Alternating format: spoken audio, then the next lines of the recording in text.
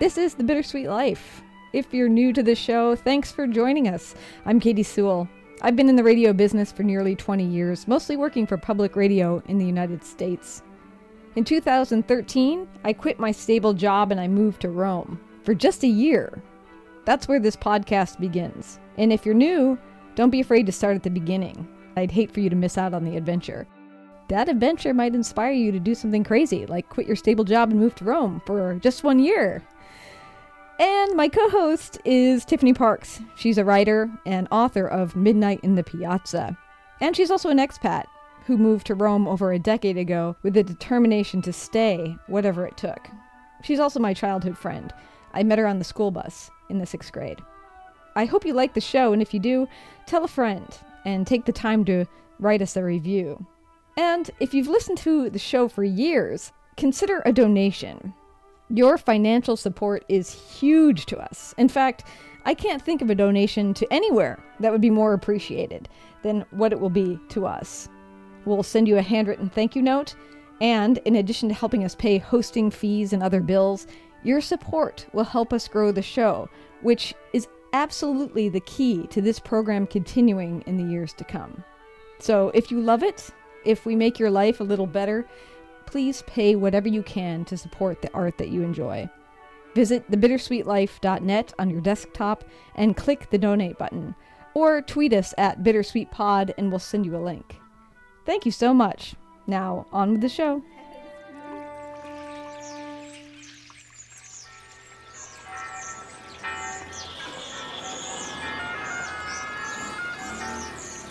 Welcome to Rome. This is The Bittersweet Life with Katie Sewell and Tiffany Parks.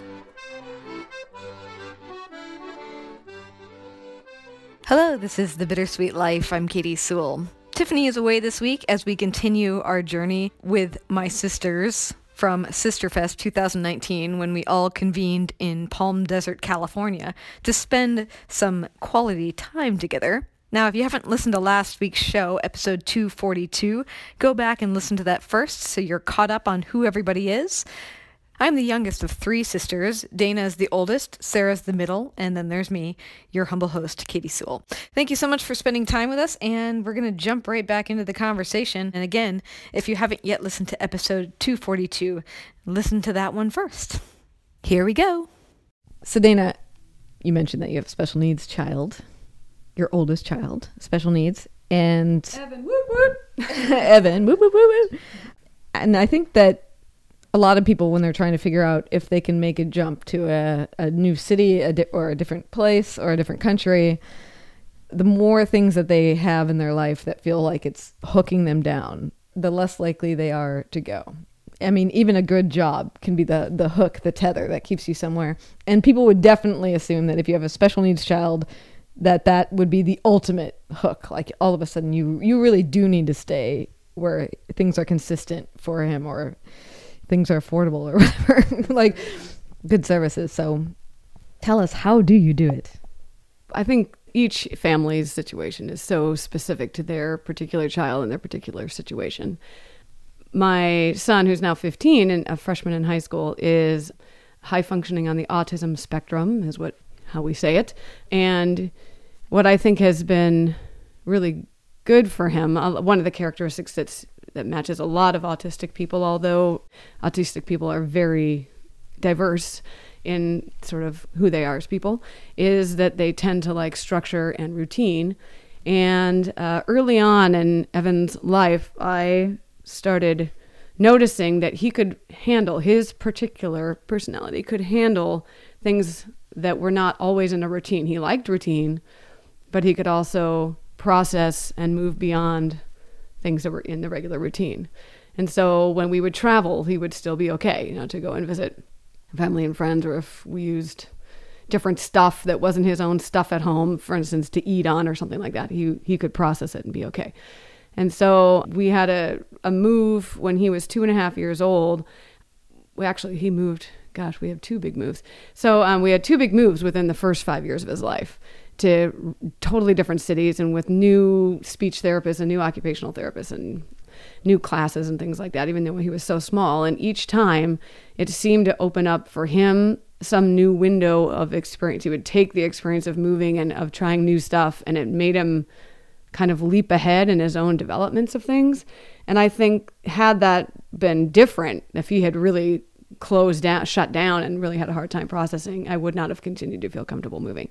But because every time he seemed to blossom or become more capable of handling things and being able to talk about how he liked the new things of the new town, he also just has a really positive attitude all the time. That stopped me from allowing his education or his therapist to hold us back into one place. I will also say there's lots of really talented people in a lot of different places. And although I loved the various people that helped him on his educational journey everywhere we went, when we moved and I would be concerned about finding more people, you can always find good people. And if you haven't made a good connection that is not a good match, then you keep looking and you find somebody else who does.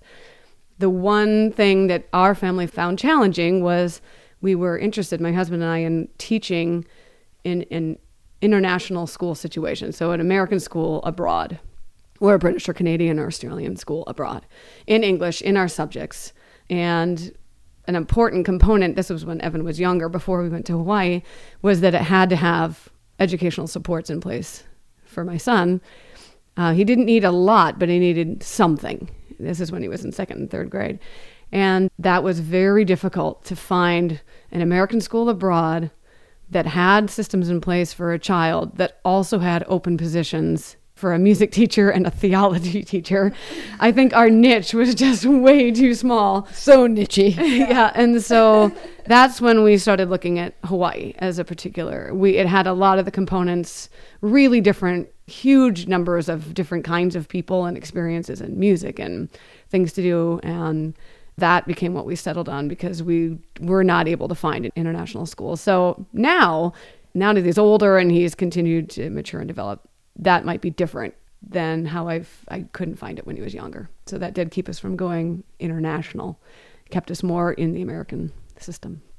But what about even just people with kids in general? The decision to decide to move your kid away from their friends and stuff is, I would think, hard anyway.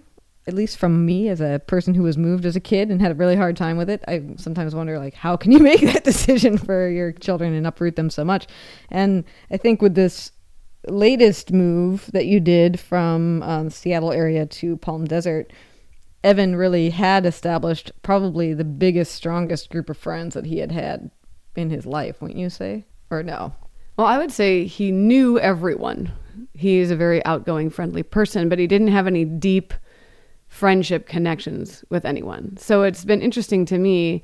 He really likes being able to say, oh, hey, how's it going? And name people's names and give high fives and this or that. But everyone's relationship with him or his with them was more superficial. So he could still go down and meet a group of friends at the pizza parlor, but there was 15 of them instead of having like one really good friend. So what I think is interesting is his best friend is still a really good friend that he made in Hawaii. And they still send little social media things back and forth to each other, and little movies on their iPhones, and they write to each other.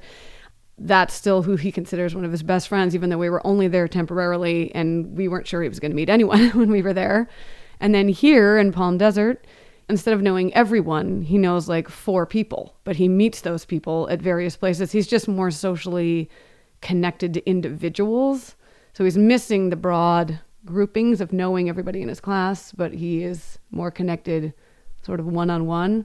And that kind of over a life experience of being able to cultivate both of those kinds of relationships for when you're on the autism spectrum, I think has been valuable to him. He is also, as I said before, which is a really important component of this whole topic, a very kind of easygoing, happy person.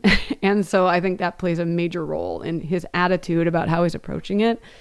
And kids in general, I think if they feel loved and safe and supported, even if they're upset, they can sort of make the most of their situation in most situations. At least I'll just speak for my family. They've been able to make the most of the situation and kind of move on. Now, if you ask them now, I think one of you asked them the other day, do you like Palm? They're like, yeah, I'm so glad we moved here, and they probably didn't feel that way when we first came. I know when we moved to Seattle, I didn't want to go, but it was probably one of the best things that we did. I was a junior in high school when we moved. And I just thought, can't you just squeeze it out for 2 more years? And when I graduate, then you can go. But it was probably one of the best moves for me as an individual person in my development. Yeah, well, that was a move from Brainerd, Minnesota, which is a smaller town, to a big city. Did you have a question for Dana about that, Sarah? Not well, I don't know if it's about that, but I had a question about, for both of you, actually.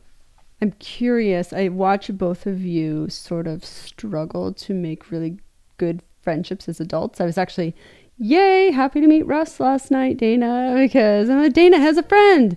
Both of you, both of you have friends that you've had like since high school, but you struggle to kind of make new friends. It seems like, watching from the outside, compared, like, and I have a really solid group of girlfriends that I'm really lucky to have. So I'm just curious if you think that has to do with moving so much, or is it just a skill that you forget how to do, or what? Dana? For me, it's more of a, I'm happy at home. So I had really good friends at the job that I had in Seattle for 10 years. That's kind of where my friends were my teaching colleagues there, that you spend a lot of time together, and we had a shared lunch and things like that. And so you get to know those people. So my need for friendship interaction was also taken care of at work. And when I came home, I just wanted to be with my kids and be with my husband. We lived in the same town as our parents, and we would see them. And so I am also an introvert, even though my job is very extroverted. So when I come home, I just want to kind of be at home. I don't want to spend hours in awkward conversation with strangers I don't know, trying to cultivate friendships. I just don't have a need in my personal body to do that. I get filled by the work with students and my colleagues and my family. I remember you saying once, I think we were in a Starbucks somewhere in Seattle, and I watched you have this really awkward conversation with another human being. And I remember you turning to me going, I just don't know how to have adult conversation anymore. I don't know how to, I'm like, how could you ever make a friend if that's what you start with? Like, that was the most awkward interaction I've ever watched. What'd you start with? I'm so glad thousands of people know that now. It's because I'm sure that was when I had a toddler at home, and I was probably losing my mind from sleep deprivation and baby talk. But other than that, I am very awkward in social situations, ridiculously so. I didn't used to be when I was young, but... Well, this is what I was going to say. Like, so as your younger sister, like, I was always quiet and somewhat shy when we were younger. And I remember, like, being like, it's okay as long as I go and mom makes me go talk to these strangers. As long as I'm standing with Dana, she'll do all the talking and I don't have to say anything. And I would sort of half hide behind you. And then I'm like sitting here in this coffee shop 30 years later going, who are you? Like, this is not the sister I used to hide behind. Like, I would also say that having a special needs child and then having my first marriage go through a really rough patch and we ended up getting divorced, I was like super pulled in when Evan was young. And so then coming back out of that, I don't know. Getting remarried, I am, as you can tell right now, struggle with words and awkwardness. So I use up all my energy in the classroom. Although my students would say I was awkward too, but anyway. I often also wondered with the two of you if it was, well, because when you have sisters, you already have built-in friends that are girls. So you don't, I always wondered if it's like, well, maybe they just have each other in the same city sometimes, or they can always just call me. You don't really need to build other friendships. And I don't know if because I moved away from everybody really young, I had to figure out a whole new support system because I couldn't just call up my family. I could call you, but it's not like you'd run over and help me change a tire or something. So, and you guys always had family nearby, so you never really had to venture out too much to make friends. So I could never tell if it was like that or if it was because you're moving a lot. So why invest in people or what? I think that your perception of me is wrong. I actually do like the vast majority of people that I hang out with on a regular basis are people I've met with in the last 5 or 6 years. Only friends I ever hear you talk about are the friends that you've had forever, like Tiffany. Yeah. Well, I know I do have this like deep base of like the long-term people. But if I was living in Seattle on a week-to-week basis, the vast majority of the friends I'm hanging out with are new. And then the high school people all get together whenever possible, but that's usually once every month or something like that. So, like, who would you call if life went really awry right now? or you really needed help with something, or you got sick in San Francisco, like, do you have people you call and that would come and in San Francisco, bring you casseroles or take you to the hospital in a pinch, or, you know, Derek? well, outside of your husband, assuming he's busy. I think that San Francisco is an outlier for me. And we've talked about this a little bit on the show. Like, I have 3 or 4 people in San Francisco that I would consider friends of mine. But in general, I think I pulled in a lot in the San Francisco period. In part because everybody I'm working with is in Seattle or in Rome. And so I do talk to people a lot during the day. I just talk to people through Skype or on the phone. And then I don't know. I just am in a very insular period of life where I'm trying to figure out what I want to be doing next. I'm working on writing a lot, which is like super interior. So sometimes it's hard to be very exterior after that. And I also think I'm not sure that I want to stay there. I'm not sure that it's affordable. It's kind of pushing the limits for Derek and me. So it doesn't feel like a long-term place. So I think that has also meant that I think of it as temporary. And I'm really trying to focus on the writing and the radio stuff in this temporary period when I am more alone, if that makes sense. So when I don't have people who want to hang out on a regular basis. Well, I think the world is missing out. You guys are both great people. A lot to offer your friends. I'm totally open to new friends. Call up my sisters and become friends. Yeah. I don't want too many friends. Who has time? I have 2 sets of friends in Palm Desert that are great friends, and they both live in my neighborhood. And we see them weekly. And then I have an old high school friend that also just moved down here with her family. And I can barely keep up those social relationships while working full time and having kids. So that's good I'm good.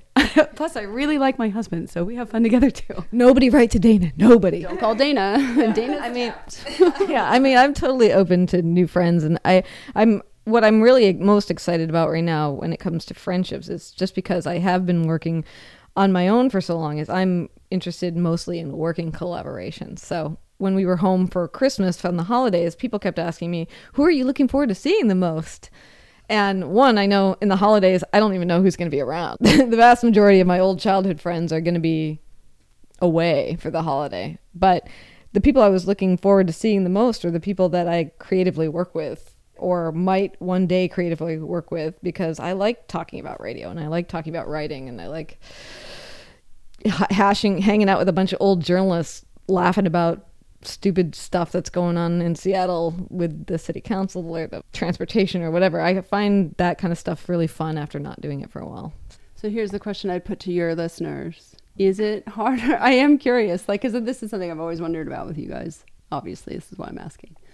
But I'm curious if people think it's harder to make friends in the city. And here's my outside observation. Even though I now live in a bigger city, 50,000 people, but it's still pretty small. And you still run into people you know, or at least have seen everywhere you go. Whereas in the city, unless you know the people in your neighborhood, you don't really run across the same people again and again, so that at least familiarity would make you start to say hello to each other or crack a joke in the coffee line or like whatever.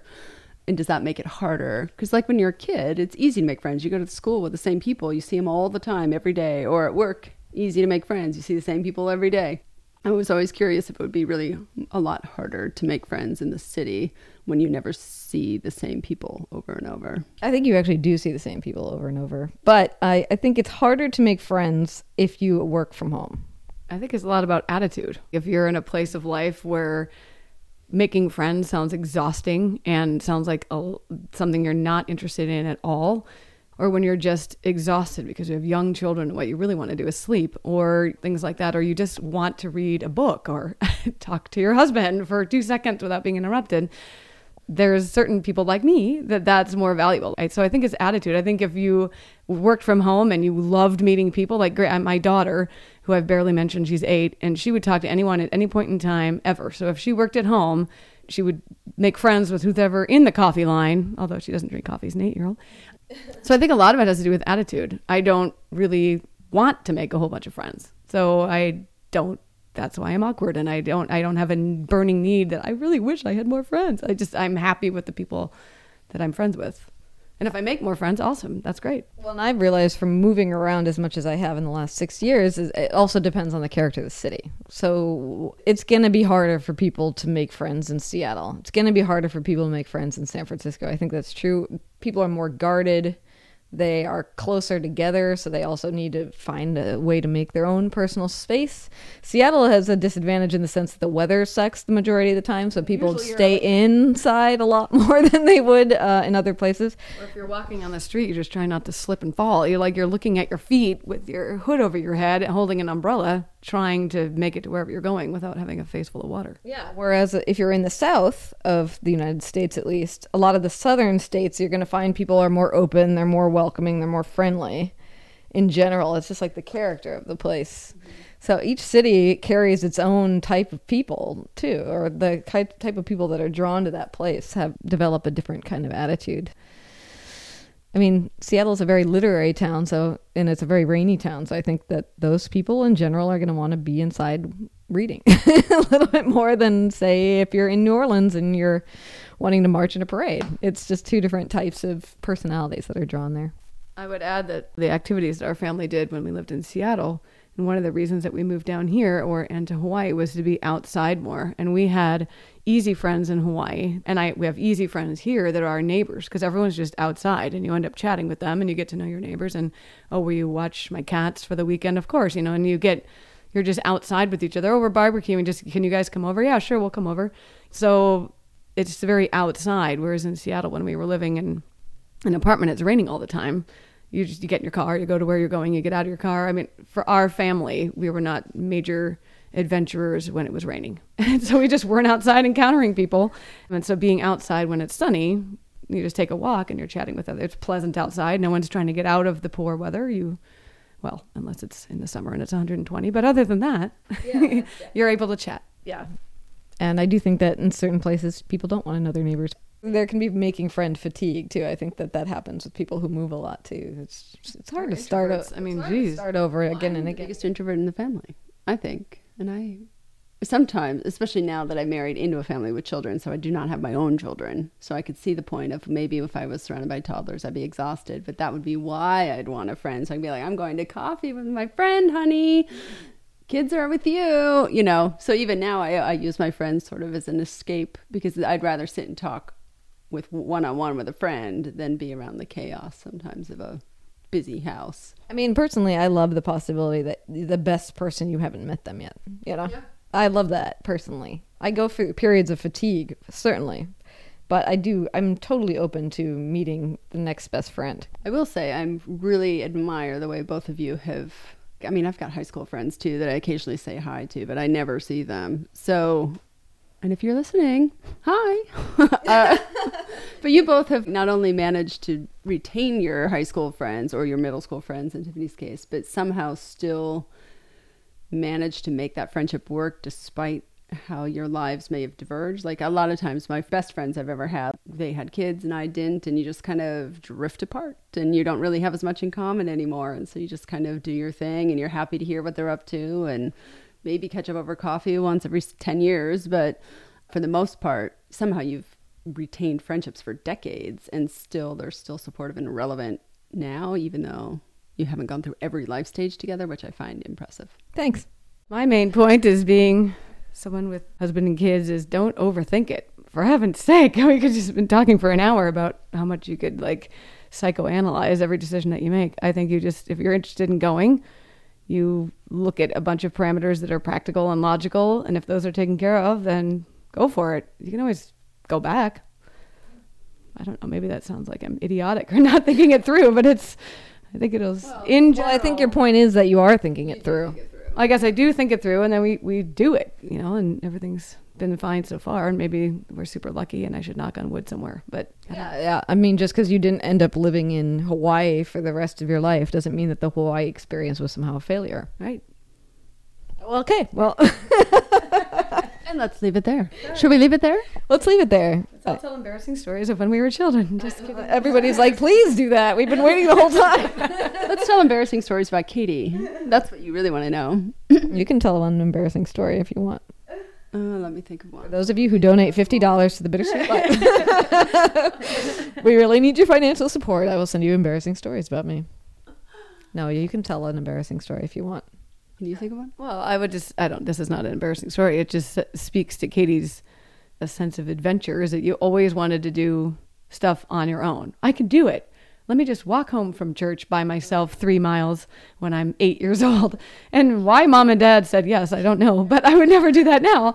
But you were just like, of course I can do it. Yes, I know the way. It'll be fine. It'll be fine. I'm just going to go. And I always sort of admired that about your adventuring spirit. I think that soldiers on now. You're also really good at asking questions and getting people to talk about interesting things, because I haven't talked this much in a really long time. So, Sarah? Sometimes your stubbornness can put your life in danger too, however. That same walk home from church that Dana's referencing, the rest of us were lazy bones and we wanted to ride home. So Katie was walking home by herself and we drove up. She was just stepping off the bridge across the Mississippi River. She really was only about 4 blocks away from home. And we pull up in the car, and as she's stepping off the bridge, this man comes out behind her from underneath the bridge, kind of probably homeless, but looks a little sinister in the way he's crowding her space. But she didn't happen to notice him. And so I remember us pulling the car over, and Dana and I were in the back seat, and Dad and Mom are like, get in. I want to go all the way. I'm almost there. Get in the car right now. Like, Dad, I'm only just a couple blocks away. Let me do it. And like, meanwhile, he's looming closer and closer. And Dana and I are in the backside like, get in. And she gets in the car and she's, why did you make me get in? We're like, turn around. She's like, whoa, who's that? Dun, dun, dun. He's at the car window. I'm like, yeah.